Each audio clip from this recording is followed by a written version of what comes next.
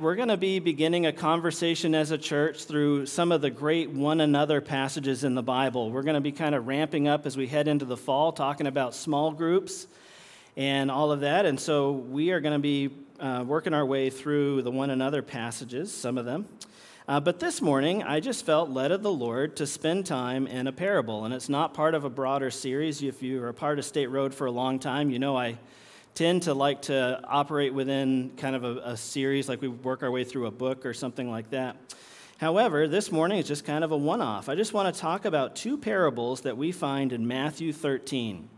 Two very short parables, and this is a well-traveled portion of Scripture. If you've been a Christian for a long time, I'm sure you're aware of these passages, and if you're not, that's okay. You're going to become aware today.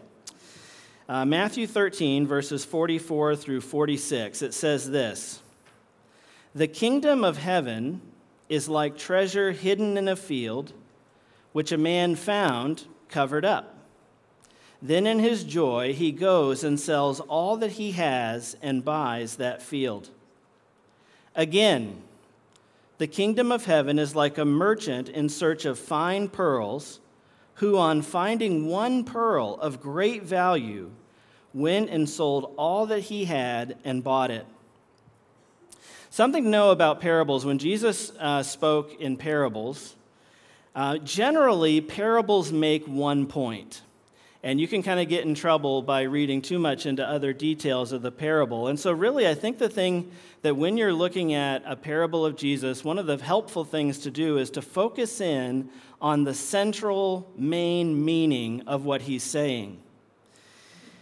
The point of both of these parables, the thing that God is, I think, really trying to say to us through these two illustrative examples is the same: that the treasure of Christ, the treasure of life in him, is so valuable, so exciting, so exceedingly wonderful and excellent, and it brings us such joy that losing everything on earth but getting the kingdom of heaven is a happy trade-off. A treasure and a pearl of great value, these are the words that God uses to describe the exciting discovery of Jesus. And it's interesting to me that Jesus does this in two parables. Like you could look at this and say, well, why not? What does the second one add to the first one? Why does he sort of repeat himself with these two things? And it's possible, as very often happens in the Bible, that God is simply repeating himself because it's something of great import. There's a lot of weight here. He really wants us to see it again. It's worth repeating. I think that's certainly here. We see God repeating himself an awful lot, like Joseph's two dreams. If you know the story of Joseph in the Old Testament, the meaning of those dreams is the same. Why does he do it twice? Later, Joseph will tell Pharaoh, when Pharaoh has a double dream, meaning the same thing, he says, well, God has repeated himself. It is surely going to come to pass. I think God has this habit throughout Scripture of repeating himself in areas that are extra important. But I do think there's one difference between these two parables that's worth seeing, perhaps. In the first instance, the person happened upon the treasure in the normal course of his life when he wasn't looking for it. You can just kind of picture somebody walking through a field kind of kicking rocks and goes, whoa, what is that? And in the second one, that person found the pearl of great value as a result of a deliberate search. He's been studying pearls for a long time. He's a professional at it, and he goes around looking into pearls, and here he's found it. It's kind of like somebody who goes yard sailing and they find that one item for sale for 25 cents that's worth $1 million. Kind of like that kind of deal. And they know, because they're an expert, what they found.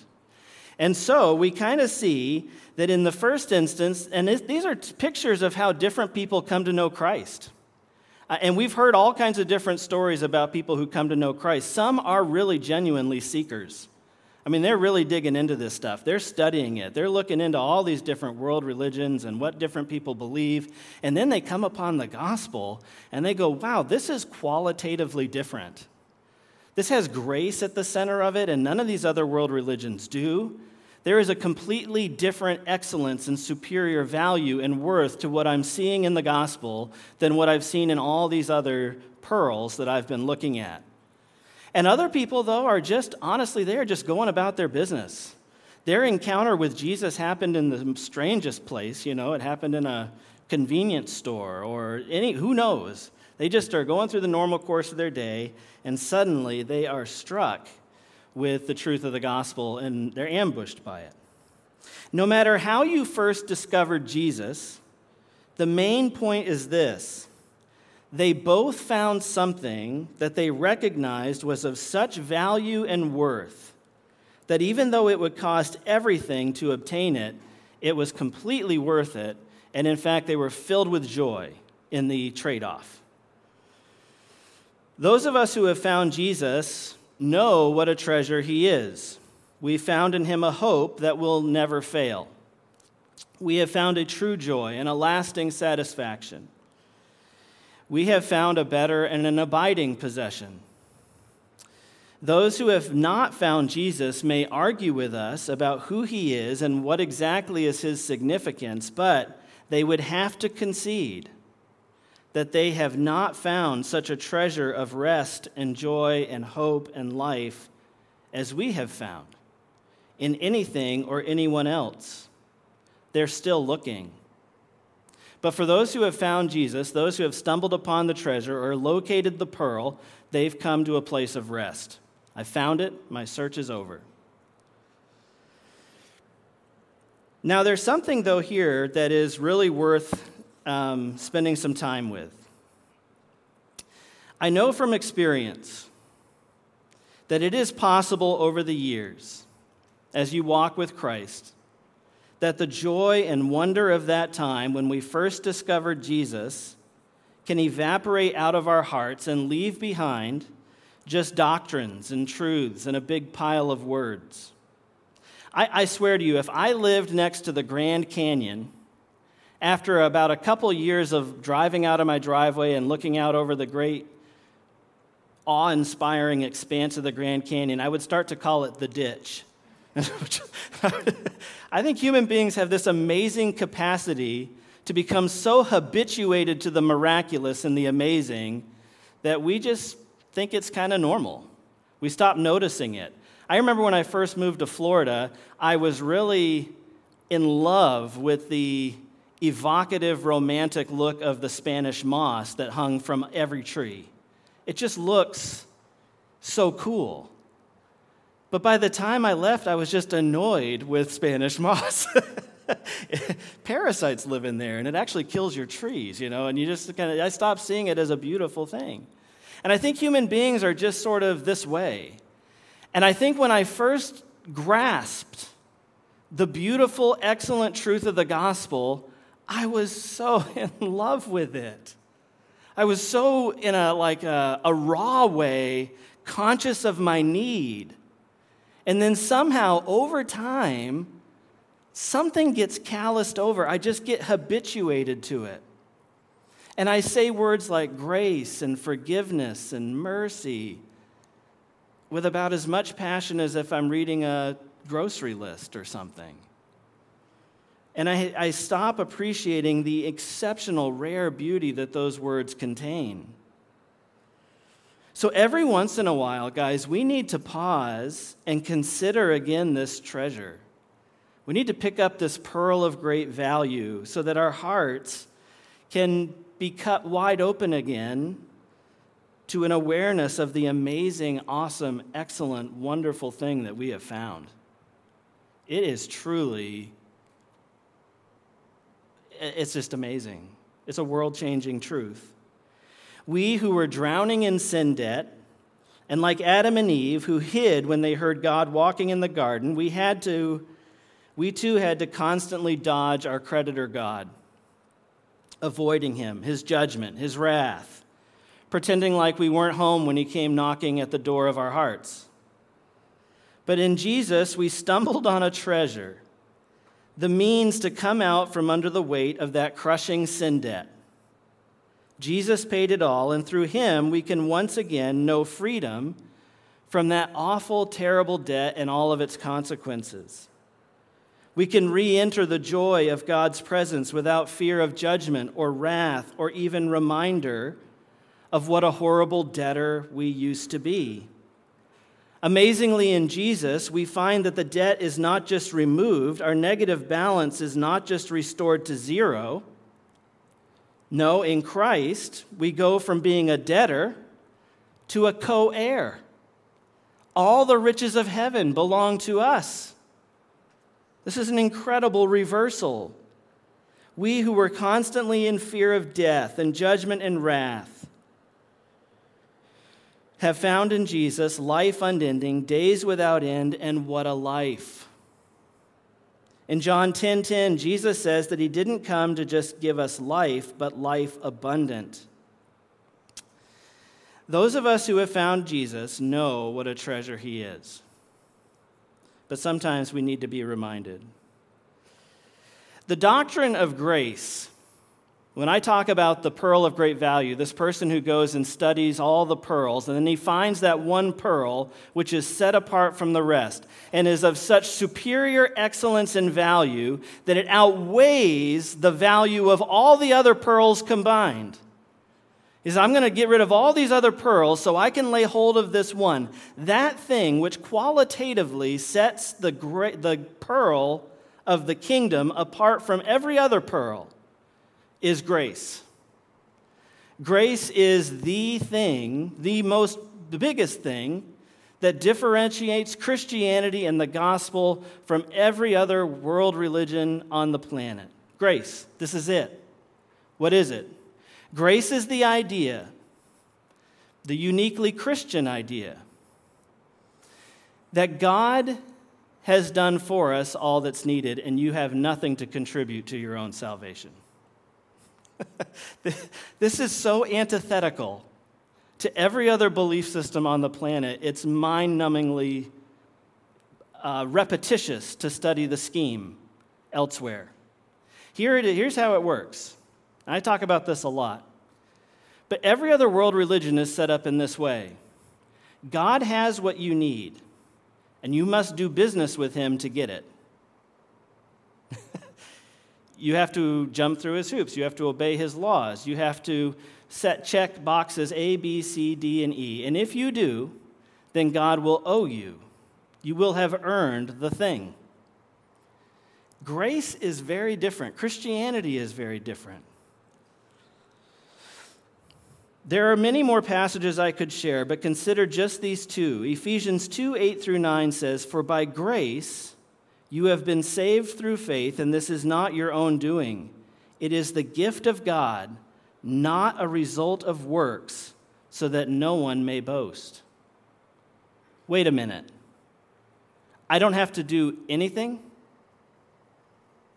I don't have to satisfy any of your righteous demands?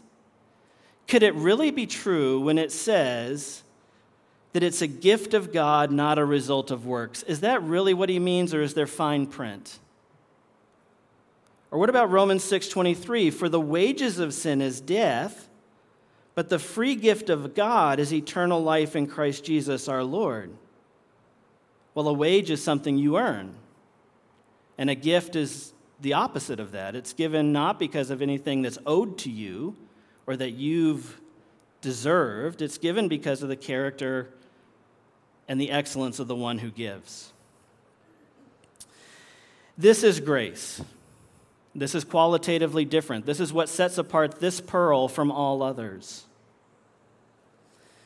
Given the great central importance of grace to the whole scheme of salvation in the gospel, it might surprise us then to find Jesus seeming to say in these parables that the kingdom of heaven can be purchased like a field or like a pearl. There's a bit of a paradox here. There's kind of a troubling thought creeping in. If it is that way, then what do you make of all those other passages that speak so plainly and so forcefully to the fact that it's a free gift that could never be purchased or earned or deserved? Can something be free and still cost us everything? This is why it is so important that we define the treasure not as a something, but as a somebody. We're going to come back to that thought here in just a second. once I find my place. Here we go. It's a difficult question. And I'm going to do my best this morning to reconcile the language of this parable with the all-critical, load-bearing pillar of grace. It says in both parables that the finder of the treasure and of the pearl sold all that they had to possess it. And brothers and sisters, this strikes me as a very dangerous point in our study of God's word this morning. We have to understand this correctly. And in order to understand how something can be free and yet cost us everything, we must rightly understand what the treasure and the pearl represent. Do the treasure and the pearl represent a thing or a person? Let me frame it this way. The treasure and also the pearl are symbols in these parables of either a something, salvation, or a someone, Jesus. And how we answer this question is critical. If we answer that the treasure is symbolic of a thing, salvation, what they found was salvation, then we are saying that the treasure of salvation must be obtained from God. And as a result, we will come to view God as someone with whom we must negotiate to get what we want or need. And do you know what that sounds like to me? Paganism. The pagan or non-Christian thinks this way. God has what we want, how will we get it? We'll buy it, we'll earn it, we'll strive, we'll worship, we'll meet his demands. And of course, the danger in the view that comes from defining the treasure as something rather than someone is that we then are stuck trying to get something we want from a God that we may not. Christianity is about getting God. It's about relationship. And this, again, is why it's so important that we define the treasure not as a something, but as a somebody. And when we do that, when we look upon the treasure or the pearl of great value as Jesus, when we do that, it then becomes clear how something can be free and yet require our all. What God wants us to want and what we need desperately is Him, not something from Him. That sort of nonsense belongs in the realm of outside Christianity. The treasure is not the gift of salvation, it is the giver of salvation. Jesus, the person, is the pearl of great value. He is the treasure. God is not saying through these parables, you can buy something from me if you're dedicated enough. We can illustrate it this way. At my wedding, when Sarah and I took our vows, I promised before witnesses that I would forsake all others. Why did I say that? Was it because I wanted something from Sarah and that was the price demanded of me? Or was it because I wanted Sarah and nobody else would do? And did Sarah understand those words which I spoke, I'll forsake all others, as a purchase price? No. They were a statement, not of what I was willing to pay, as though it was a sacrifice. Those words were a declaration of her value and her worth to me. But you know what? God doesn't want something from you either. He wants you, all of you, and He will not share you with other lesser gods. So how can something be freely given and yet require your all? This parable is not describing a purchase transaction by which goods are exchanged between two independent parties. It is describing something more like a marriage by which both parties forsake all others and find their joy in one another. I love Hebrews 12:2, which says of Jesus, who for the joy that was set before him endured the cross. And I think that joy that was set before him was the church, was you, was having us reconciled to the Father. God has said in His word, I will be your God and you will be my people. We should come away from our study of this passage with the heartfelt understanding that in God we find something so wonderful, so complete, so perfect, so satisfying to our souls that we stand ready and willing to forsake all others. But if you love the gifts of God more than the giver, then you're just stuck trying to get something you want from somebody you don't. And that's not Christianity. If this describes you this morning, I want you to see again the pearl of great value. I want you to pick it up and examine it and understand it. I have good news. You don't have to leave this place in that same condition, in that same way of relating to God. Maybe this is the day that was appointed for you to find the pearl of great value and understand his value for the first time. I would be honored to pray with you. You could ask Jesus into your heart as Lord and Savior. You can forsake all others and lay hold of that treasure today. Because the treasure and the pearl represent the person of Jesus, this language about selling all must be understood first and foremost as a warning against idolatry. What is idolatry? Well, to continue our marriage illustration, idolatry is to God what adultery is to a spouse. So I think we can define idolatry as anything that keeps us from being faithful to God, from following him. There are things that we prefer over him. And it's very interesting to me that in these two parables, Jesus uses what are possibly the most common objects of idolatry in the world today. Money, wealth, treasure, pearls. I don't know about pearls, but is broadly representative of wealth, perhaps. And he uses these things to demonstrate the emptiness and perishability of such things. There is no lasting eternal joy to be found in stuff. I used to be troubled by the language of passages like Luke 14:33, where Jesus says, "So therefore any of you who does not give up everything that he has cannot be my disciple." Give up everything that he has cannot be my disciple. If I understand this word rightly about disciples, I want to be a disciple more than anything else. And so that's some troubling language, perhaps. And it was troubling to me because I had stuff that I loved. Do I really need to give away all my stuff in order to become a Christ follower? I say not necessarily. Maybe, but not necessarily. Thank you. I know I'm like the Swamp Thing up here. My goodness. It's like, Josh must be guilty about something. Let's see, where was I? Swamp Thing. Okay, let's see, a Swamp Thing. I now understand Luke 14:33 as a rewording of the first commandment. It says, "You shall have no other gods before me." When Jesus says, "Unless you give up everything that you have, you cannot be my disciples," he is essentially rewording that first commandment, "You shall have no other gods beside me." I'm not going to share room in your heart with any other god. Even so, our sin-clouded hearts are sometimes tempted into spiritual infidelity. The emptiness of idolatry, especially the idolatry of stuff, is powerfully illustrated in a story that we find in Luke 18. You might know it. It's the story of the rich young ruler. It says this, "And a ruler asked him, 'Good teacher, what must I do to inherit eternal life?'" Now, this is an incredible question, right? Because he's saying, I want the thing.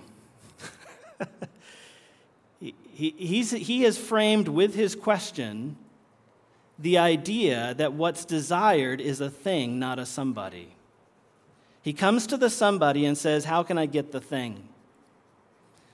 Oftentimes the questions we ask will lead us to a certain set of answers. And I want you to understand Jesus' answer is essentially the same thing that's at the center of the pearl of great value and the treasure. Here's what he says. Why do you call me good? No one is good except God alone. You know the commandments. Do not commit adultery, do not murder, do not steal, do not bear false witness, honor your father and mother. And the ruler says, all these I've kept from my youth.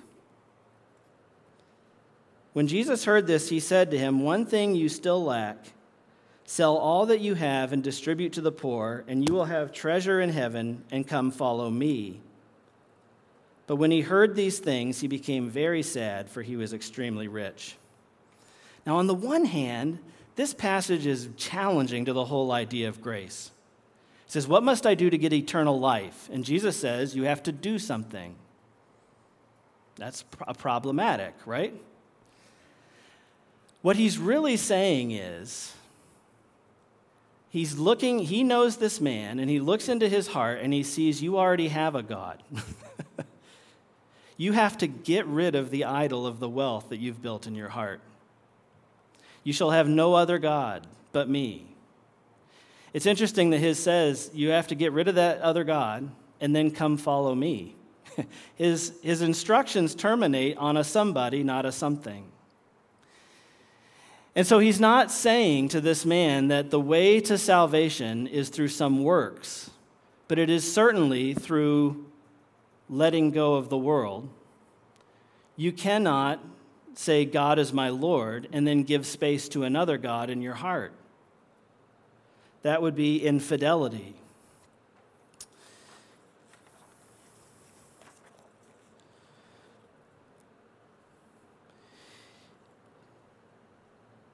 But it is hard that he answers the question, what must I do to inherit eternal life, by giving these instructions.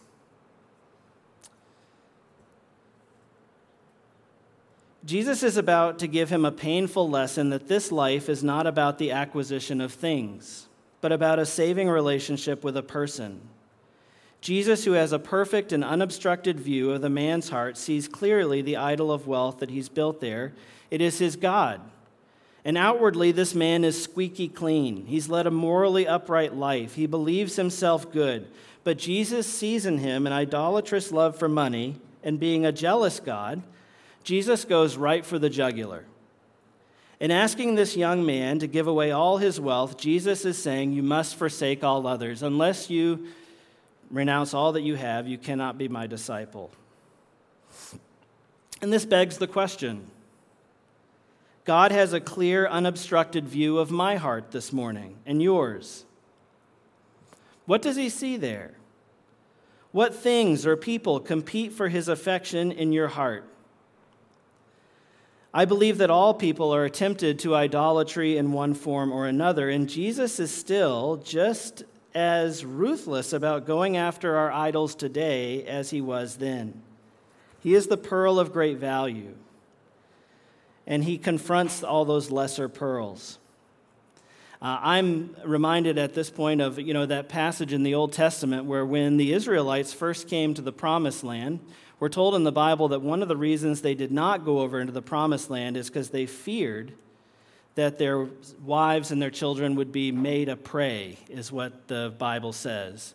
If we go over there, our kids are going to die.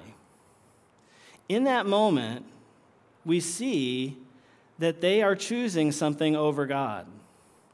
Even the best things in our lives, the good things, the wholesome things, can become a replacement to God if we prefer them and put them above God. I have to believe that they did far more damage to their children by living out in front of them such a compromised faith as that than if they had gone over and modeled for them fearless courage and dependence on God. An idol can take many forms. It can take the shape of anything that's keeping you from following God in obedience today. But when we gaze with wonder on how wonderful and perfect and worthy God is, we can then count it as no sacrifice to forsake all others. God is what is most satisfying to our souls. He is what we need. Psalm 34:8 says, "Taste and see that the Lord is good." The missionary Jim Elliot once remarked, "He is no fool who gives what he cannot keep to gain what he cannot lose." Jim Elliot gave his life, famously, in South America, but he counted it as gain because he had found the treasure and was willing to give his all for it. Philippians 3:7-9 says this, "For whatever gain I had, I counted as loss for the sake of Christ. Indeed, I count everything as loss because of the surpassing worth of knowing Christ Jesus, my Lord." The surpassing worth of a somebody, not a something. He goes on, "For his sake I have suffered the loss of all things and count them as rubbish in order that I may gain Christ and be found in him." Gain Christ. Let me pray. Well, dear Heavenly Father, this is both, these parables that we have looked at this morning are both a shining, beautiful thing, the promise of a treasure and a pearl of great value. But God, there's also the difficult truth that you will not share space in our hearts with another. And that by laying hold of the pearl of great value or the treasure, Father, we must of necessity let go of other things. And so, Father, we ask you, Lord, that you'd help us to do that. Father, if there is anything in our hearts, like the rich young ruler, which threatens to replace you there at the center of our affections and what we put our trust in, Father, I pray that you would, by the Holy Spirit, convict us there and help us to tear down that stronghold of idolatry in our hearts and minds. Father, we have found in you the pearl of great value. And Father, we need your help to let go of the world. And so, Father, we ask you by your Holy Spirit to help us to do that. In Jesus' name, amen.